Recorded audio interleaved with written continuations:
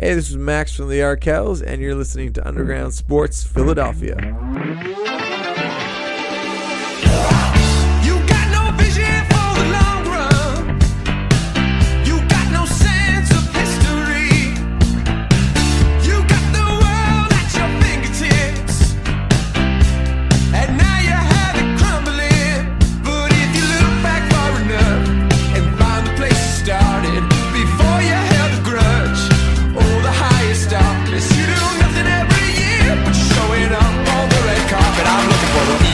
Champ. I'm looking for the people's champ. All right, I think we are all set. What is going on, everybody? Welcome into episode number 536 of Underground Sports Philadelphia, live from Underground Studios. It's KB, it's Matt. We've got a lot to dive into from the Phils. Is the sky falling? Is it just May? Is it still too early? Who knows? We'll get into all of that. We'll get into the Sixers coaching search. Is it going to be Nick Nurse? Is it going to be somebody else? Obviously, Jimmy Butler, one win away from heading to the NBA Finals to take on Nikola Jokic and the Denver Nuggets. We'll get into the Philadelphia Union. We'll get into Survivor 44 as we are recording. It is Wednesday night, so finale night. We'll get into our finale predictions, and by the time you're listening to this, you'll already know who won. And we'll be on to season 45 in the fall. But before we get started, be sure to follow us on the socials at Underground PHI, Twitter and Instagram, Facebook.com/UndergroundSportsPHI, Twitch.tv/UndergroundSportsPHI if you want to watch every Wednesday night show live with myself and Matt. And of course, follow Matt on Twitter at Matt Castorina. Follow me at KBIZZL311. Subscribe to the podcast feed on Apple Podcasts, Spotify, or wherever you decide to consume your podcasts. We are there. Leave a 5-star review. It does go a long way for helping more people find Underground Sports Philadelphia. Helps more people find all the shows on our network. So go subscribe, leave a 5-star review, and go subscribe to the Underground Sports Philadelphia YouTube channel, youtube.com/@UndergroundSportsPhiladelphia. That's where you get full video episodes of this show twice a week and every show on our network in full video form. You get clips, shorts, live streams, interviews, the whole 9 yards in video form on our YouTube channel. We surpassed 500 subscribers last night, so we met our goal 6 days ahead of time, which was fantastic. We are currently sitting at 503 subscribers right now. The push to 600 and beyond is underway, and obviously we're on that road to 1,000 subscribers, where we have a ton of stuff planned across all of our brands once we hit 1K on the YouTube channel. So go subscribe, leave a comment, leave a like, smash that like button, ring the bell icon, and subscribe. Be a friend, tell a friend. YouTube.com/@UndergroundSportsPhiladelphia. And this show is presented by the City of Vineland. And whether you're a company looking to expand, relocate, or are a new business startup, selecting the right location is critical to your success. Vineland, New Jersey offers both an affordable business location and an excellent quality of life. The city's Economic Development Department is a one-stop source for moving your project through the development and approval process. Their goal is to make the process as smooth as possible and to provide the fastest turnaround times in the region. If you are considering potential locations for your operation, contact the Vineland Economic Development Team at 856-794-4100. That's 856-794-4100. Vineland, New Jersey, where it's always growing season. And big thank you to Main Auto LLC, Security 21 Security Systems, Paul J. Gillespie Incorporated, and the Dental Wellness Center of Vineland for their continued support of this podcast. What's going on, Matt? Living the dream. Philadelphia Phillies escape with a salvaged series against the Arizona Diamondbacks. It's brought to you by our merch partners at PHI Apparel Company, the best in the game. We are closing in on dropping some brand new merch for you guys, so stay tuned for that heading into the summer months as Memorial Day right around the corner this weekend, and PHI Apparel Company provides unique designs and high-quality clothing for the great fans of Philly. And with their original designs for all, there's no doubt you'll stand out in the crowd. Our listeners can use promo code UNDERGROUND for 10% off any apparel when you shop online at phiapparel.co. That includes all of our podcast network merch. I know it's, coming out of hoodie season, but you can always get a hoodie, shirts, and we're working on new merch like I mentioned. So go to phiapparel.co and use code Underground for 10% off any and all merch orders. Phils win the game that they weren't supposed to win, as they beat the Arizona Diamondbacks with Zach Gallen on the mound. That takes extra innings, but they get the job done. Salvage the series. They lose 2 out of 3 to the Diamondbacks. They're 3 games under 500. Trey Turner, is he coming to life? Hits a game-tying home run in the bottom of the 9th inning with 2 outs.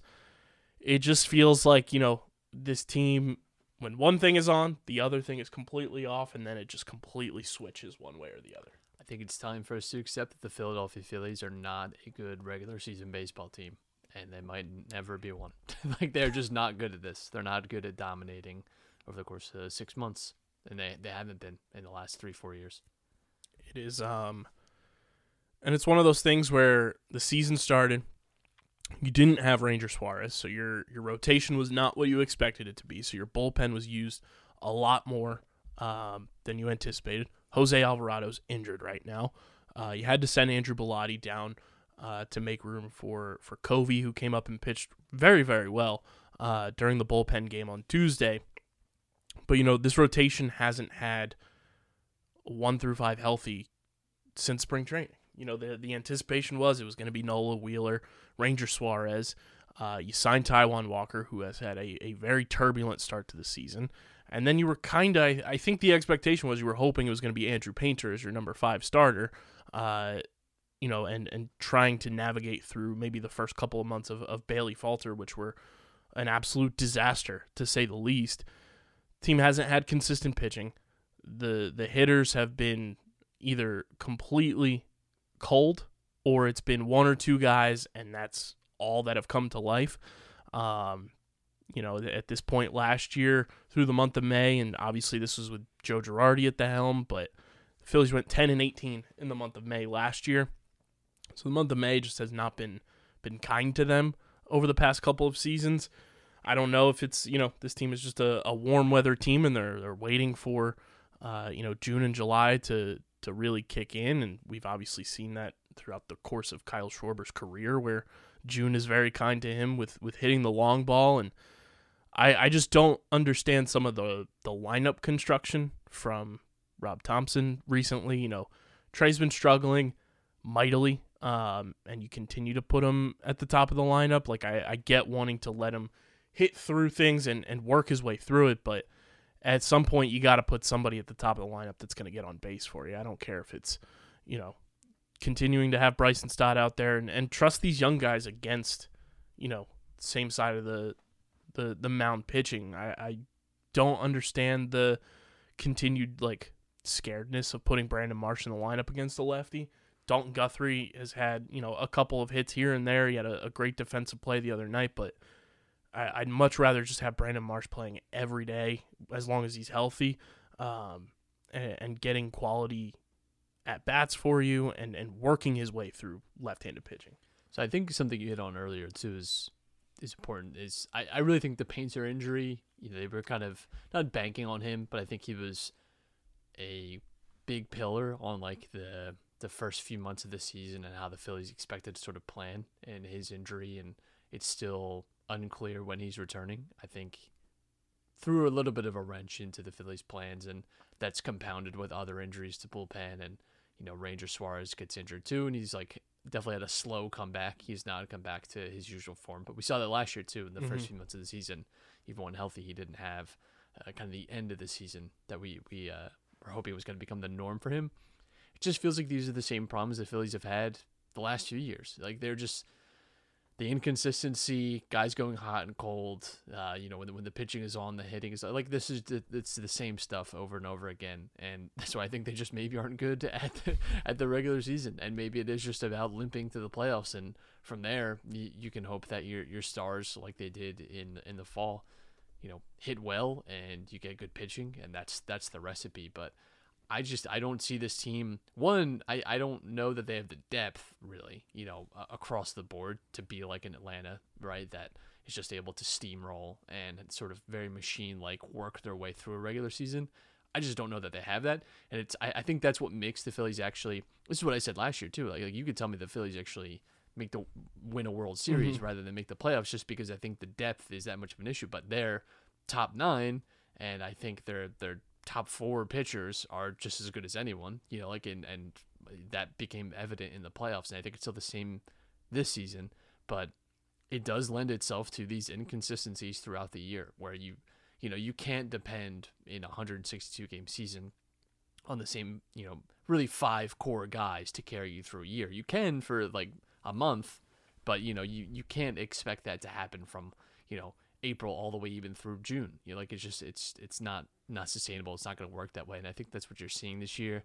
And it is frustrating. I mean, it's, especially too, because like we say, we'll look back in September at some of these losses and get very frustrated at that. But that has just been the recipe for this team. Like they've never been able to put it together for a really, really long stretch. Like we've seen this team go on like hot streaks, like 10, 11 game win streaks, but they've never had like dominant months and dominant, continuous success in the regular season. And they had a good stretch under Rob Thompson last year, but even that, there was hiccups in there too. It's easy to forget. So yeah, they just have not been a consistent regular season team really in the Bryce Harper era, and I don't see that changing. And I think too, like, kind of expected Bryce Harper's back, that was going to like paper over, and that was just going to carry us through, and then it hasn't. And I think it presents the same problems that it did in the second half of last year, where it's like, does kind of cap your flexibility a little bit. Yeah, and I mean, I think the biggest takeaway, and that's why this weekend upcoming and this next 10-game stretch is so important, because not only is it 10 straight games against the NL East, where divisional games are 10x'd this year in terms of importance. If you want to compete in your division, the Phillies have been a bad road team this year. Yeah. They are 14-10 at home, which is, if I'm not mistaken, best win percentage in the entire division at home. On the road, they are the worst road team in the division by far, 9-16 on the road. The sweeps at the hands of the Dodgers, the Rangers, stuff like that early in the season have kind of haunted them now, where you're getting to that first checkpoint of, a 162 game season where you're sitting at 23-26. And I think the one silver lining of where the Phillies are right now is, outside of the Braves, the rest of the division has been lukewarm at best. The Marlins are playing well above expectation, and they're 1 game under 500 right now. The Mets are 1 game over 500. And the Nationals are 8 games under 500, where the Braves are 10 games over. And luckily, hopefully the trend continues, where we talk about it all the time, where up until last year, the Marlins have had the Phillies number, but somehow the Phillies have found a way to really play well against the Braves during the regular season. And the Braves are 12-12 at home this year. So they've been average at home. They've been far better on the road somehow. But hopefully, that trend for the Phillies continues, where you go into Atlanta and you're able to, at worst, hopefully, split a 4-game series this weekend.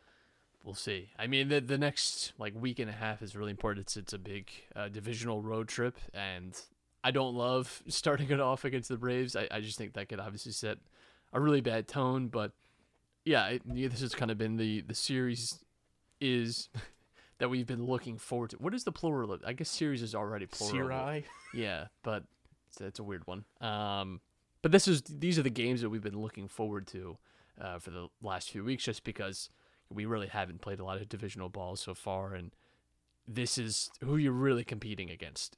Especially a team like the Mets is a team that you could very much be jockeying for position in the wild card come this fall. So getting early season wins like they were able to do over us last year could be really, really helpful to your cause. And it doesn't come at a great time for the Phillies, but also listen, nothing is going to come at a good time for you, right? It's just, you kind of have to adapt to the season as it goes along. And listen, I think that they have the capacity to do that. But again, I think we're just going to have to get used to maybe being a little frustrated by this team from April to September. I think everyone kind of wants it to be the, Utley, Rollins, Howard era of this team is pencil them in for 95 plus and, enjoy the ride and lots of good times through the regular season. There's going to be a lot of frustrating moments, and I think the team is And listen, baseball's also gotten a lot better too, and like especially even within the division, I think the division's in a better place too than it was during the Phillies like premium heyday during our lifetime at least. And I think you could even say the NL as a whole is probably better in that regard too. Like standards are higher. Like it's easy to forget that's 10 years ago. Think of just the advances that have happened in every aspect of the game in 10 years. So it's never going to be as easy as it was, and I don't know this team is going to be cruising to division titles and again 95 plus win seasons, 90 win seasons. Like this team is going to be at the mid to high 80s, and that's just I think what we have to accept. Yeah, and I mean, looking at this weekend series against Atlanta, the one like benefit on paper, at least for the Phillies, is the rotation kind of lines up the way you want it to. You have Nola going on Thursday, you have Taijuan Walker on Friday. You have Zach Wheeler on Saturday, and then it's kind of a to be determined who your starter is going to be on Sunday Night Baseball, which that one, good luck. Spencer Strider's on the mound. But everything else is kind of breaking in the Phillies' way on paper. Braves haven't announced a starter yet for Thursday's game. They are throwing Schuster on Friday, who's 1-2 with a 5.49 ERA. And then on Saturday's game, it's going to be Charlie Morton, who's 5-4 with a 3.61 ERA. Yeah. So, I mean, it could be worse in terms of, seeing Strider not until the end is nice, but the Phillies got to take advantage, especially with their bats, against the lower end of the Braves pitching rotation that they have out right now. And that's kind of been the antithesis, like the whole thesis of this team is like they're going to outscore you. Like that's the way to win is, the best defense is scoring a gazillion runs a season, and they just haven't been able to do it. Hopefully today, Trey Turner hitting that home run is the spark for him finding his approach at the plate. And I mean, the young guys, along with Bryce Harper since he's come back, have been the ones kind of carrying this team. Like Bohm, Brandon Marsh, Bryson Stott have been some of the most consistent contributors for this Phillies team through the first 2 months of the season. Yeah, absolutely. We've sung their praises all through the first few months here, and they have carried a lot of water for us, and that's a great thing to have, because without them, I don't know where we are. But yeah, I think offensively, obviously, that's what again carried this team through the playoffs. Even like there was good pitching, but it was clutch hitting, which is again not what we've seen out of this team. And if we can remember too, clutch defensive plays by Gold Glover Nick Castellanos. So which we have seen a lot this year. We definitely a little bit more engagement with him this year. So yeah, I think if they do have a good opportunity, like you highlighted in the first part of that Brave series, to maybe get out a little bit of an edge. But I think I'm much more looking towards that Mets series as like that's the competition level for the regular season that they really need to focus on. Like if you ask me which series I would prefer to win, it would be the Mets series, just because I think that's more where our season is going to end up, is competing with them for second in the division and probably the third or second wild card. So that's where the aim is. Of course, division would be great, but I just which is why this Diamondback series was so important, because they are in second place in the NL West. They are the number one wild card team, and if you were able to take 2 out of 3 against them, that would have been an ideal thing to have in your back pocket, come August and September. It's like, hey, we have a tiebreaker over the Diamondbacks. The NL West this year has just given us problems. Outside of the Rockies, even then we had a weird Rockies series earlier. Yeah, that led to a 5-game losing streak after the Harper bench clearing. Right. So something about the NL West does not sit right with us. I don't know if it's bad vibes or what, but we have not enjoyed playing the NL West really this season so far. Can we play the NL Central a little bit more? Like, yeah, that'd be nice. Give us something. Although the Cards have turned it around a little bit. They're not amazing, but they've definitely turned a corner from where their season started. They started to play a little better. Yeah, at least we doubled our win total output against the Chicago Cubs from last season, winning 2 games out of 3, where we went 0-6 against them last year. That's just unbelievable. Unbelievable. It was awesome seeing that Dansby Swanson still, for whatever reason, just absolutely mashes. I was at the. I'm glad it isn't just the Braves uniform. Yes. That is, there's something about Dansby. I was at the final game with our season tickets, and it was great to just know that Dansby Swanson still gets booed. Yeah. It was like, streets don't forget. Yeah, we don't forget where you came from. But yeah, I mean, Atlanta, New York, Washington, 10 straight games before you get what on paper is a somewhat feasible opponent. Obviously, the Nationals are not, one of the high caliber teams, but you still can't overlook them. But to have, kind of an ease back into quote unquote lesser competition, to have the Nationals and then the Detroit Tigers at home that's a nice little start to the month of June. Yeah, absolutely. A little bit of medicine, I think, after a 3-6 road trip or something like that. I don't know how many games. Is that the bookmark for 3-7, 4-6? Yeah, something like that. Something like that for 10 games. I think that's 3 of those wins against the Nationals. Wouldn't shock me. I really I don't think it's totally unbelievable. Realistically, you're winning at least one against Braves and Mets. Mm-hmm. And I think you should be winning 2 out of 3 against Nationals. So Yeah. there's your gimmies. I think the 4 is the floor here. Yeah. That you should be doing. It's the bare minimum. Yeah. 6 and 7 wins. That's a good. That's good. That's taking the other road in the fork there. Right. Like, you're doing all right. If we're talking 8 or 9 now, where Season started. This is the Vince McMahon meme. I'm at the bottom panel. If you tell me we get 8 or 9, so. Yes, I mean, biggest stretch of the season thus far upcoming, and I wanted to ask you this because he did pitch on Sunday against the Cubs on short rest for the first time in his career and actually looked pretty solid. What do you think it's been with Taijuan Walker this year? What do I think it's been with him? In terms of, he's had a couple of games where, he's gone 6 innings, has done his job, but more often than not, it's been 2, 3, and obviously his shortest start in San Francisco is 2/3 of an inning.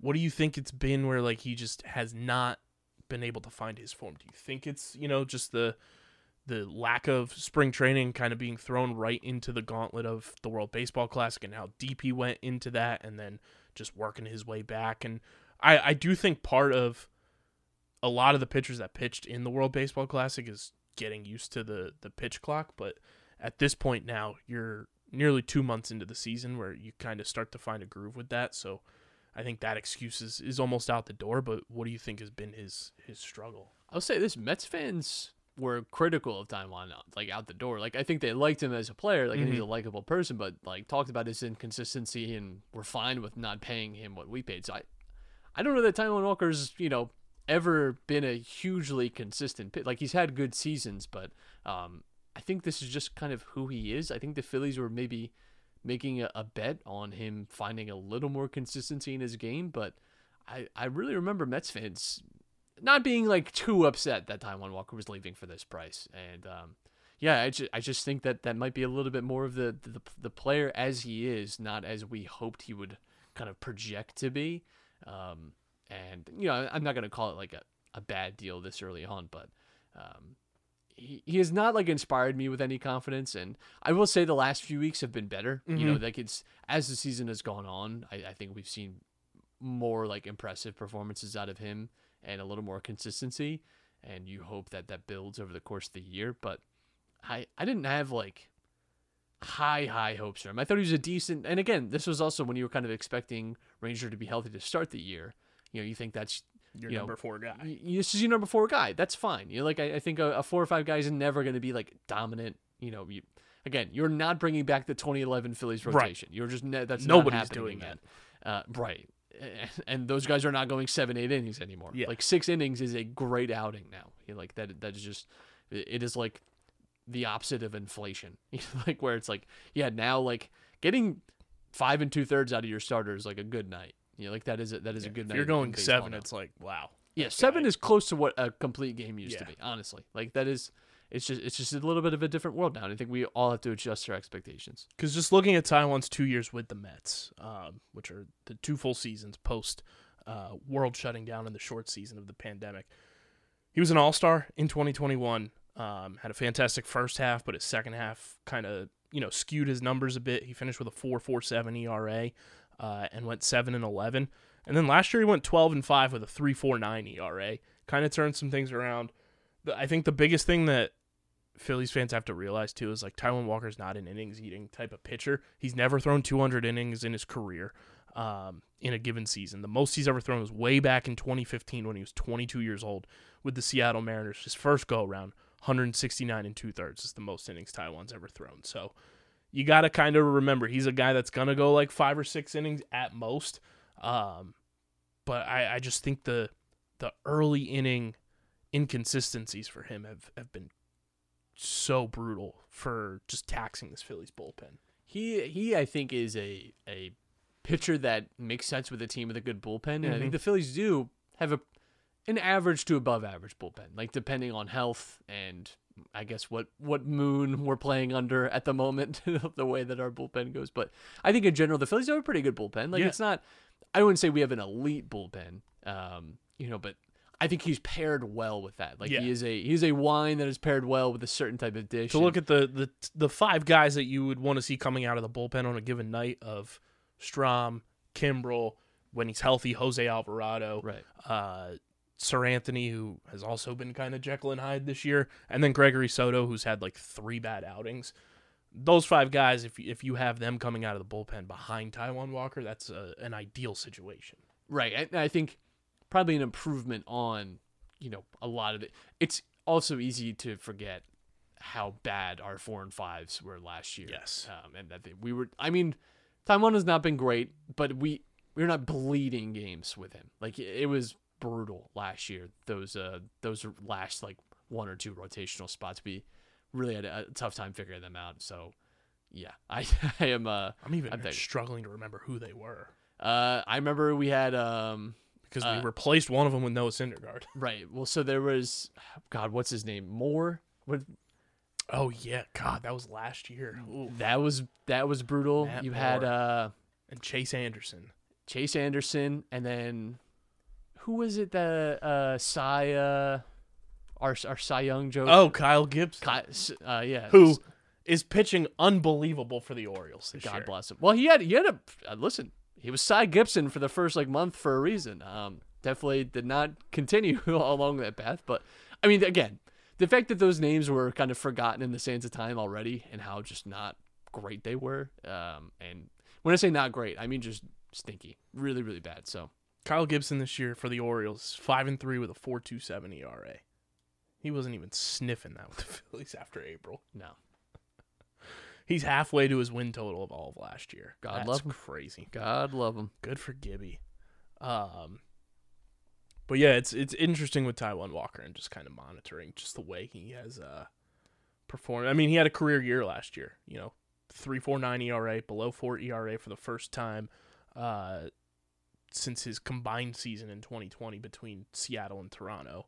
And his lowest ERA before that was in 2018 2017 because he was injured. He only played in 3 games in 2018. So we'll see what continues with Taijuan, and hopefully, that short rest start, which was the first time he had ever started on short rest in his career, which was pretty impressive too. Hopefully that's the spark for him, kind of finding his touch and being an effective pitcher out of this rotation. But let's get to everybody's favorite segment. It's the NL East and, quite frankly, MLB run differential, which, Matt, I brought it up on Sunday's episode. The bit has gone national. Buster Olney was tweeting about run differential across divisions, and it's finally good to see that our hard efforts over the last 2.5 years are finally being recognized as a stat that should be calculated, quite frankly, in a larger light than some of these stats we put out there for Major League Baseball. Absolutely. Listen, it is like there's certain basketball coaches that say I only need to look at 2 or 3 box score stats to kind of and I can guess with a 90% win rate of who won that game. And listen, I think you are a good team. Yeah, if the more you outscore your opponents, it sounds very simple, but I do think it's something come on in football as well. I would say football. I've definitely heard of the last few years too. People really paying attention to point differential in football is a good indicator of, is this team good? Is this team bad? Like the Vikings. Yeah, I think that sparked it. Known frauds. I think and people really use the point differential as a means of making that point.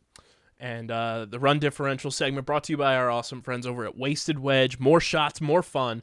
And we want to tell everybody about a brand new way to drink shots with your friends and family when you're playing golf from our new friends at Wasted Wedge.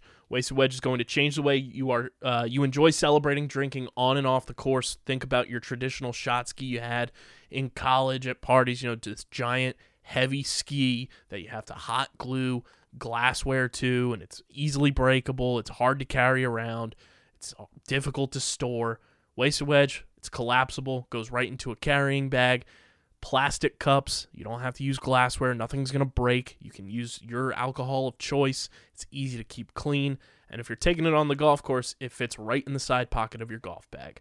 Check out their full lineup of Wasted Wedges and merchandise at wastedwedge.com and follow them on Instagram and Facebook at Wasted Wedge. Remember the name, guys, Wasted Wedge and wastedwedge.com. Be sure to follow them on Instagram and Facebook as well and tell them that you're coming from Underground Sports Philadelphia. Matt, the NL East run differential, still the Braves as the only team with a positive output right now at 29-19, 4-6 in their last 10. They have scored the most runs in the division at 247 with a plus 54 run differential overall.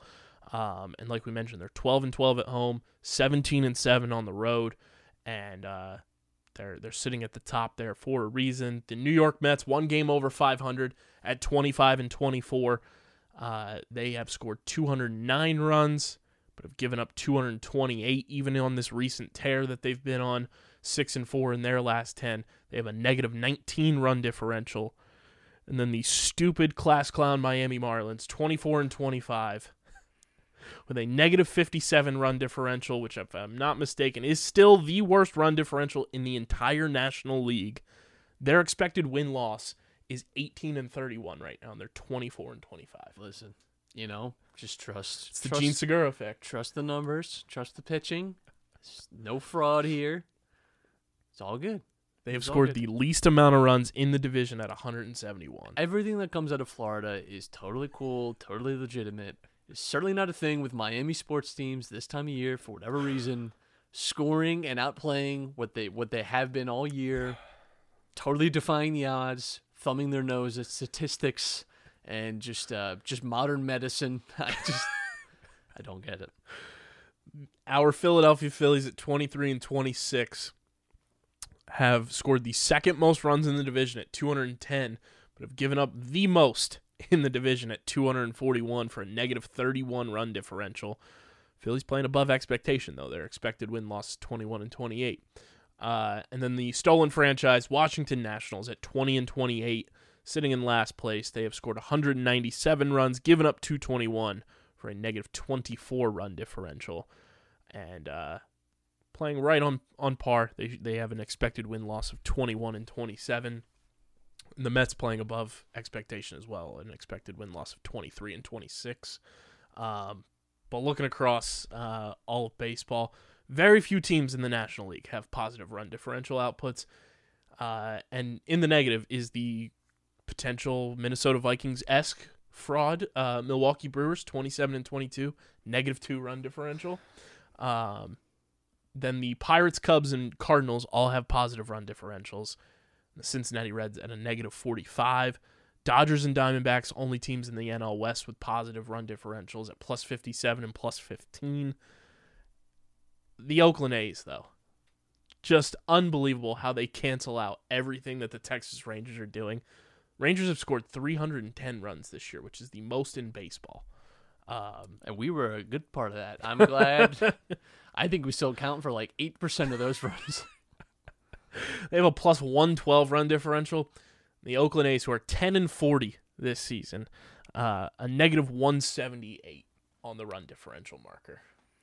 You love to see it. I don't. Yet somehow, the Oakland A's, who have given up 358 runs this year, they've scored 180, which is more than two teams in the AL Central, being the Detroit Tigers and the Cleveland Guardians, who have only scored 166 and 169 runs, respectively, which is just, to be in that division, what it must be like. The most mediocre division in all of baseball, where your first place team is 26-24. Doesn't take much to win the AL Central. No, it does not. And then the Tampa Bay Rays have kind of come back down to earth a little bit. They are 5-5 in their last 5. They have a run differential plus 107 at 35-15. And the AL East still a juggernaut division where everybody is at least 3 games over 500. Couldn't imagine being in that division. I would end it all. I would end it all. So there's your run differential there. Shout out to Buster Olney tweeting about run differential as well. It's important and kind of tells the tale if your team is good or if it's not. Matt, Jimmy Butler, I don't know about you. I am so beyond tired and so beyond just like over seeing the revisionist history of Jimmy Butler. Oh, yeah, because we definitely chose Tobias Harris over him. That's exactly how that happened. Exactly how it worked. I think people have appreciated him, and we appreciated him, and I wish he was still on the team. It was a bad decision by us. But to me, I don't know. That was like 4 mistakes ago. Yeah. Like, it's just... Like, and I mean, like, franchise-altering mistakes. Like, we've had many more mess-ups in between those two things, but I guess it's kind of nice that Boston's going to lose. I would definitely rather see Miami advance than them. Yeah. So, there's that, and it feels like Denver's probably gearing up for a championship, so I'm cool with it. I like seeing Boston go home. I like hearing their fans fill their diaper about Joe Mazzulla and how bad he is and how awesome it is that Doc Rivers and the Sixers lost this team that is like absolutely just collapsed in this series. Like, but beyond just like getting outplayed, like they've just mentally just given up the ghost completely. So that's really cool. I love it. I'm so happy that that we lost to this team and that we just watched them just get absolutely eviscerated and just not even care. Like, because they don't care. It's like they've been to these a bunch of times. It's not a big deal to them. It's just, it wouldn't be the first time Joe Mazzulla gets knocked out of a tournament by Jimmy Butler. It's true. And, I mean, does it get any weirder than that? That was one of the more fun, recent memory Sports Center facts, I think, that have been put out there over the past couple of years. Is that Joe Mazzulla putting out some good stuff every 6 years, I think they get it together. Joe Mazzulla losing in the NCAA tournament as a player to Jimmy Butler. Nick Nurse, though, apparently meeting with the Sixers as the first of the Woj list.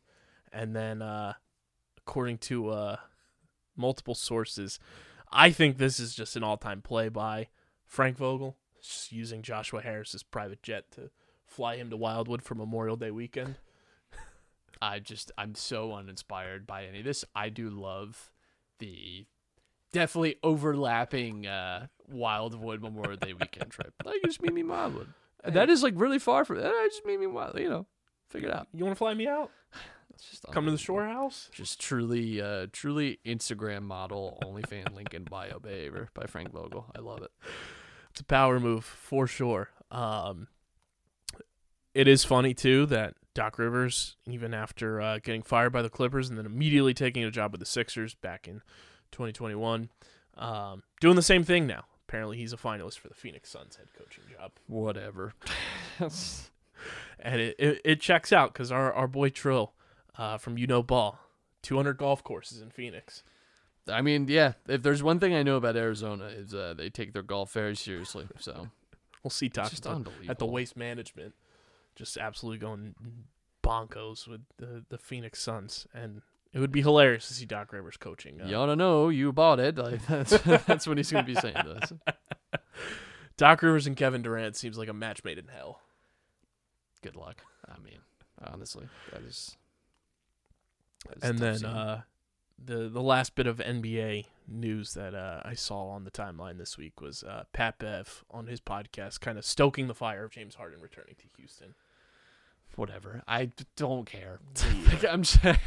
I'm not ready to care about the Sixers just yet. I'm just ready for that whole saga to be over. It is not going to be over for a month and a week until we get early July. Until Woj is starting to tweet new adjectives. And I can't wait until the Houston Rockets get fairly punished for tampering, right? that's going to happen. Yeah, nice little $2,000 fine. Milwaukee and Philadelphia would really like to see that, the same consistency in rules applied here. I think I stand with the Milwaukee Bucks in solidarity on this issue. We want to see results. I think Giannis was right, actually. Maybe you shouldn't consider the season a failure. What is a failure even? What does that even mean to fail? We want to see a due process deliver results, as Milwaukee. I just can't wait till next year when it's like Giannis, Embiid, and Jokic are all going for the MVP again, and it's like, well, 2 of the 3 have a title, so maybe we'll give it to Embiid again for pity because he's never going to win a championship. Maybe that's where we'll be. Well, Giannis and Embiid probably won't qualify because might not hit that threshold. So stupid. It's the dumbest thing. Just the absolute dumbest thing. And then also I also love this on the timeline too, because it feels like we're right back in 2018. We're doing the LeBron thing again. No shot. I think it's people like tongue in cheek talking about it, but no shot. People trusting offshore sports books as well over the past week. Yeah. It's a bad week for that because I haven't heard anything about JJ Redick. Yeah, there's some disgusting alternate timeline where JJ Redick is coaching LeBron James on the Sixers. I'm telling you right now, I would not watch a minute. I would not watch a minute. Not a second. Disgusting. Absolutely foul. But from the NBA, that just makes us absolutely miserable, to the Philadelphia Union. Matt, it's brought to you by our friends over at Kenwood Beer. Team that knows how to beat a New England Boston area team. Who knew? Kenwood Beer, the official beer of Underground Sports Philadelphia. It's a refreshing light beer, 4.1% ABV, 127 calories, 10 grams of carbs, brand new logo rebrand, kind of dishing out the Philadelphia Union colorway with the blue and yellow. Go to kenwoodbeer.com and use the Kenny tracker to see who has Kenwood on tap in the Philadelphia area. Buy Kenwood at your local Philadelphia area liquor store or in Eastern Pennsylvania, your local Whole Foods. Light body, light calories, plenty of flavor. Must be 21 or older to do so. And please drink responsibly with the best light beer on the planet. Union moving on up, Matt. They are. I actually think this past weekend against New England was one of their best performances that we've seen this year, even counting some of those Champions League games where, it seemed like early on, that was the only time we were getting good Union was when they were playing in the Champions League. But I think, too, like we talked a little bit about how you kind of have to trust this team is going to figure it out and adapt. And that early last season, that they did not play well, and it wasn't until the summer that they started hitting their groove. And you started to see this team adapt a little bit.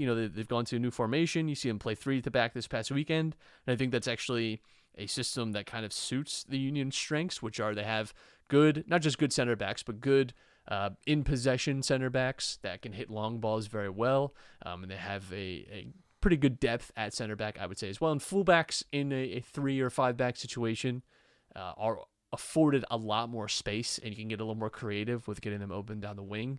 And it is a style of play that really suits itself to the way that the Union have liked to play, which is to counterattacking, to absorbing pressure and getting out on the break. And I think you saw a little bit of that against New England. It's I think a positive sign just on how they've maybe started to figure out how to turn this thing around, because I think the Diamond this year, I'm not going to say it can't ever work again, right? But it just felt like, we've not had the same consistency, and we've not had like year on year, you have to adapt and change in any sport. Like, teams get a little bit of film on you, start to understand the way you play, and are naturally going to figure out ways to take away what you want to do. You have to get a little creative. And I think the Union have started to do that, which is a positive sign. Like that is what you want to happen. And I mean, they've been on a nice little run now, their last 5, they've won 4 of the last 5, 1 draw in there. I think that's a good way. And you've started to see defensively too, the team really solidify in the last few weeks, because that was, again, sort of the backbone of this team over the last few years has been defensively, how good they've been. It wasn't really until last year that they started to hit that big offensive groove. Historic, really. Yeah, and I mean, they've got similar goal output and the exact same goals against that first place Cincinnati has right now. Right. And you're 4 points back of being in second place in the East. Yeah. And, we talked about, too, like, having the top seed in MLS doesn't mean as much as it did in years past because of the new playoff format, but you still want to have, home field advantage. You still want to have, that is a real benefit, especially for Philadelphia and for a lot of MLS teams. Like, home field advantage is a really stark thing in this league more than a lot of others. But yeah, I think too, like you see guys that getting on the score sheet again, and this team is scoring from open play. That has been an issue for them this season. They really haven't been able to create a lot, kind of within the lines. They depended a little bit on penalties and things like that. They had a penalty over the weekend, of course, but it's good to see that them start again to find their groove a little bit, and definitely saw some flashes. Knowing they were still able to create chances, which is fine. It's very hard to obviously eliminate an opponent doing everything. They're going to find good opportunities, but I do think the Union, this 3-back could be kind of the sign of things to come for the season. Maybe switching formation up a little bit. Yeah, and I mean your next couple of matches coming up to end the month of May: New York City, Charlotte at home on Wednesday. And then into the month of June, you start off against Montreal, San Jose, Orlando City, and Inter Miami. So I think there's some winnable matches in there too that'll help you continue climbing up the table from 5th place to hopefully in that top 3 range where you're very close to being back to form. And I think you bringing up where year in and year out you have to adapt. I think Jim Curtin's one of the best, if not the best, at adapting and changing things on the fly. And we saw that in particular last year where things weren't going their way. They make a couple of moves and the offense starts to click when the weather gets warmer and they go all the way to the MLS Cup. Yeah, I think he's a very, very good manager, and I think he's good at dissecting and analyzing. And listen, like, they had a lot of games. I think we talked too about how hard it is to prepare and plan when you have to worry so much about midweek games. And I think now it's not necessarily a coincidence that since they've been out of the Champions League and listen, like, it'd be nice to go like deep in like the U.S. Open Cup and things like that. And personally, I would like to see the Union be in those things, and they've been a little unlucky the past few years with some of those. A little bit has been, what you might call like schedule losses and things like that. But I would like to see them progress, at least in the domestic cups a little more. Champions League making it to a semifinal is great. Yeah, like I really don't think that's anything to besmirch, but I don't think it's a coincidence either that the Union's results have picked up since being out of those competitions. I think there's just a world of difference between having to prepare for 2 to 3 games a week than as opposed to 1. It is just a big change. So over the next, let's see here, in terms of just their matches that they have upcoming with the next next 5, New York City, Charlotte, they're kind of, bubble teams right now. Charlotte is the 9 seed, New York's 10, Montreal, San Jose, Orlando City, and then Inter Miami. That takes you through the month of June. How do you see things shaping out record-wise for the Union? Yes, I mean, they, like you said, they have winnable games here. The teams that they're playing are not what I would say like the absolute cream of the crop of MLS. It was actually interesting too because they released the salary that each team is paying out, and 2 of the highest spenders in the league are 2 of the worst teams in MLS this year with Toronto and LA Galaxy. Both those teams probably going to be finishing at the very bottom of the league. Union are in the bottom 7 or 8 spenders. And when you just consider the amount of success that they've had over the last few years, despite that, is really impressive. Maybe that means also we should consider spending a little bit more money. Like if you're spending league average, you wonder if maybe this team could raise a precipice. But yeah, like a lot of the teams are playing, are sort of at the bottom of the conference. And so I think winning 3 out of 5 is a good mark to hit. And that would obviously lead you to a really, really impressive run of form over the last few weeks if you continue on in that kind of shakeup. And I think 3 out of the 5 for me is like the benchmark for this team over the next few weeks. Yeah, I was gonna say if you can go 3-1-1, probably throw a draw in there one way or another, just some unlucky opportunities, and then, if you can take care of business against kind of the quote unquote lesser competition that you have on this schedule going into, the dog days of the summer, that's gonna be, I think, a huge, step forward for this team to kind of bouncing back, like you said, the early season having both MLS play, Champions League play, U.S. Open Cup, like it's a lot on your plate, and I think now that they're kind of figuring out what their actual schedule is in terms of just preparation and who opponents will be. I think that's been a big benefit for this team. Because I think we forget, too, like, for the most part, there's still a lot of young dudes on this team, too, that are kind of just, learning to play together for the first time. Yeah, it's we expected, I think, the same starting lineup, and we've seen, like, definitely introduction of, like, more rotational players this year, and that was obviously going to be a big thing. But, yeah, I still think, again, too, when you're trying out a new formation like they have in the last few weeks, there's going to be a little bit of new understanding of your role and how you fit in within the team. So have to keep an eye on that. So we'll see what goes down with the Union over the next couple of matches that they have upcoming. But from the Union to a finale, Matt, it is the Survivor 44 finale tonight. It's brought to you by our friends over at Tomahawk Shades, the best small batch eyewear in the game. Guys, the sun is out. It's beautiful weather. Memorial Day is here. You got to protect your eyes when you're outside with Tomahawk Shades small batch sunglasses. And when you're inside watching Survivor, you should be wearing your Blue Light Plus glasses from Tomahawk Shades. They also have prescription lenses available if you need those. They're providing a quality product for a fraction of the big eyewear companies. They look great. You'll be styling and profiling all summer long. You'll be protecting your eyes indoors from those harsh blue light rays. You guys can go to tomahawkshades.com. They've been rocking with us for 3 years now, and they're the best in the game. And when you fill up your cart with sunglasses, blue light glasses, everything in between, use code USP for 25% off your order at tomahawkshades.com. That's code USP for 25% off at tomahawkshades.com. Matt, this past week leading into the finale, Jamie voted out at the last tribal council, leaving our final five as Jam Jam, Carson, Lauren, Heidi, and Carolyn. Yeah, and the Tika 3 and making it to the final five is really impressive.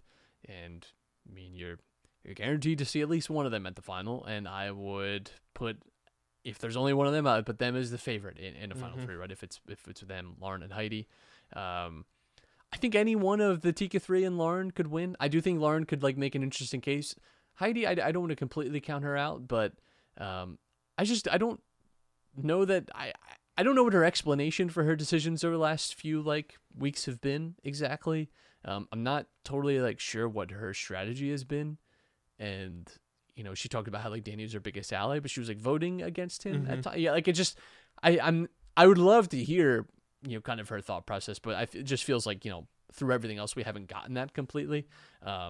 Yeah, I think Jam Jam has to be considered the favorite just because, listen, like he's controlled the vote a lot. He's been the centerpiece of the season a lot. Like as exciting and fun as Carolyn has been, and she's also been good, Jam Jam has been very good too, and has been like the guy running the show. So I think if he makes the final three, it's hard for me to see anyone beating him. Like I really think he's someone that if I'm any of the other four remaining that I would like to see going home. And I think people also recognize that Jam Jam is good at the game and is running the game. And he has made it known too that like, listen, if I don't want you around, you go home. Like he has talked a lot about that. So yeah, I think that's impressive. And Carolyn, I don't know if it's hard to tell like whether or not how seriously people take her or not. And if they actually think that she's like a good player or not. I do think like the last few, like especially the last few episodes when she saves Carson with the right, like people were like, oh, she's like here to play, like right. I think people have been more aware now, but it's always hard to tell. And Carson, I think, is going to have to tell a good story because part of his game has been a little more under the radar and some of the relationships he's built with people. So I think he's going to have to tell that story. And Lauren, I think, is have to talk about her like perseverance and the fact that she has had to constantly kind of adapt in this game. Like those are the stories I think that they're all going to have to tell, to win $1 million.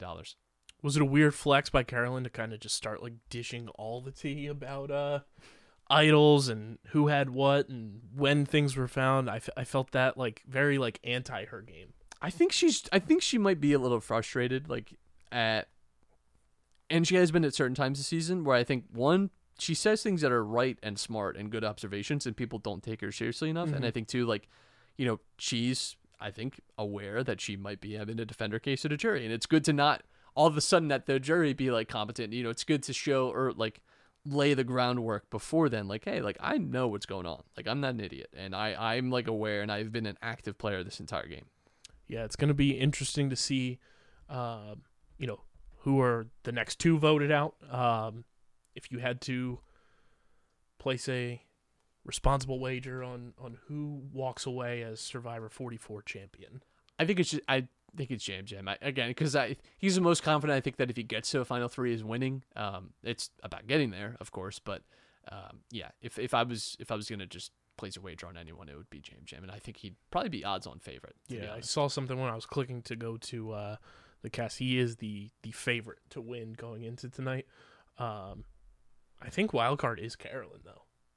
Carolyn for sure. And it's hard to say because, like, listen, we've gotten a lot of them on our screens all season. So, anyone remaining, I think has at least a decent chance. Of course, if you're in the final five, like, of course. But the only one I would be like, what is if Heidi won? It's because I just haven't seen it. And again, maybe she gets to final tribal and it all makes sense to me and makes sense to everyone on the jury. But it does feel most likely it's someone from the Tika tribe walking away with $1 million. If I'm not mistaken, if Carson wins, he's the youngest winner ever. Yeah, I mean he's been spectacular. Like when you consider that, especially in recent history too. Like in the last few seasons, we've had really young contestants, and it's been a little bit of you see like Xander get to the end, and it seemed like he just didn't have that like emotional maturity to understand like how to sell his game, and also that he was maybe like not as well loved, and like he just maybe didn't read the room well enough. So it'll be interesting to see if Carson finds himself in a different situation, because it does seem like he's been very aware this year. Because since the change to the 26-day format, the youngest is Marianne, who is 24. Yeah, Carson 20. That'd be pretty crazy. See a 20-year-old walk away with the win, but we'll see who gets added to the list, as they'll be joining pretty talented winners, I'd say, across the board, from Marianne, Erica, Gabler last season, and then we'll see who ends up winning Survivor 44. And this is the final season for the time being of 60-minute episodes, where in the fall we go to 90 minutes. Don't know how much that'll change the course of action for the show per se. I don't know if that adds anything to it, but very excited to get more Survivor content going into the fall there. Be sure to follow at Buffs and Snuffs on Twitter, and follow us on the socials at Underground PHI, Twitter, Instagram, Facebook.com/Underground Sports PHI. Twitch.tv/Underground Sports PHI. Follow Matt on Twitter at Matt Castorina. Follow me at KBIZZL311. Subscribe to the podcast feed on Apple, Spotify, wherever you get your podcasts. Leave a 5-star review. It really does go a long way for helping the show continue to grow, helps more people find Underground Sports Philadelphia. And be sure to subscribe to our YouTube channel, youtube.com/@Underground Sports Philadelphia. We're on that road to 600 subscribers now, as we surpassed 500. By the time you're listening to this, we are at 503 subscribers. So keep it pushing to get to 600, 700, 800, 900, and obviously we have some big things planned for when we get to 1,000 subscribers across the network. So be a friend, tell a friend, youtube.com/@Underground Sports Philadelphia. And this show, as always, presented by the City of Vineland. And the City of Vineland Municipal Calendar features city-organized, city-sponsored, and city-affiliated events that are of public interest. The calendar, which is accessible at vinelandcity.org, is a good way for residents and visitors to build awareness, remain engaged with city government, and participate in local events. You can also follow the City of Vineland on social media via their Facebook, Instagram, LinkedIn, and YouTube pages. Through these tools, you can stay connected to the community and get important announcements about programs and services offered by the city.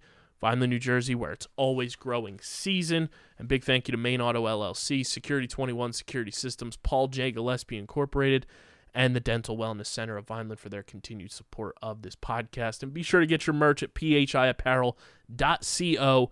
Use code Underground for 10% off any and all merch orders. But this has been episode number 536 of Underground Sports Philadelphia. Next week, we'll have DJ in studio.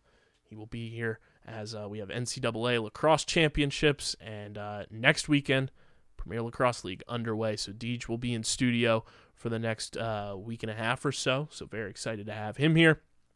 But until then, we're getting the heck up out of here, and we are signing off. Peace. Champ.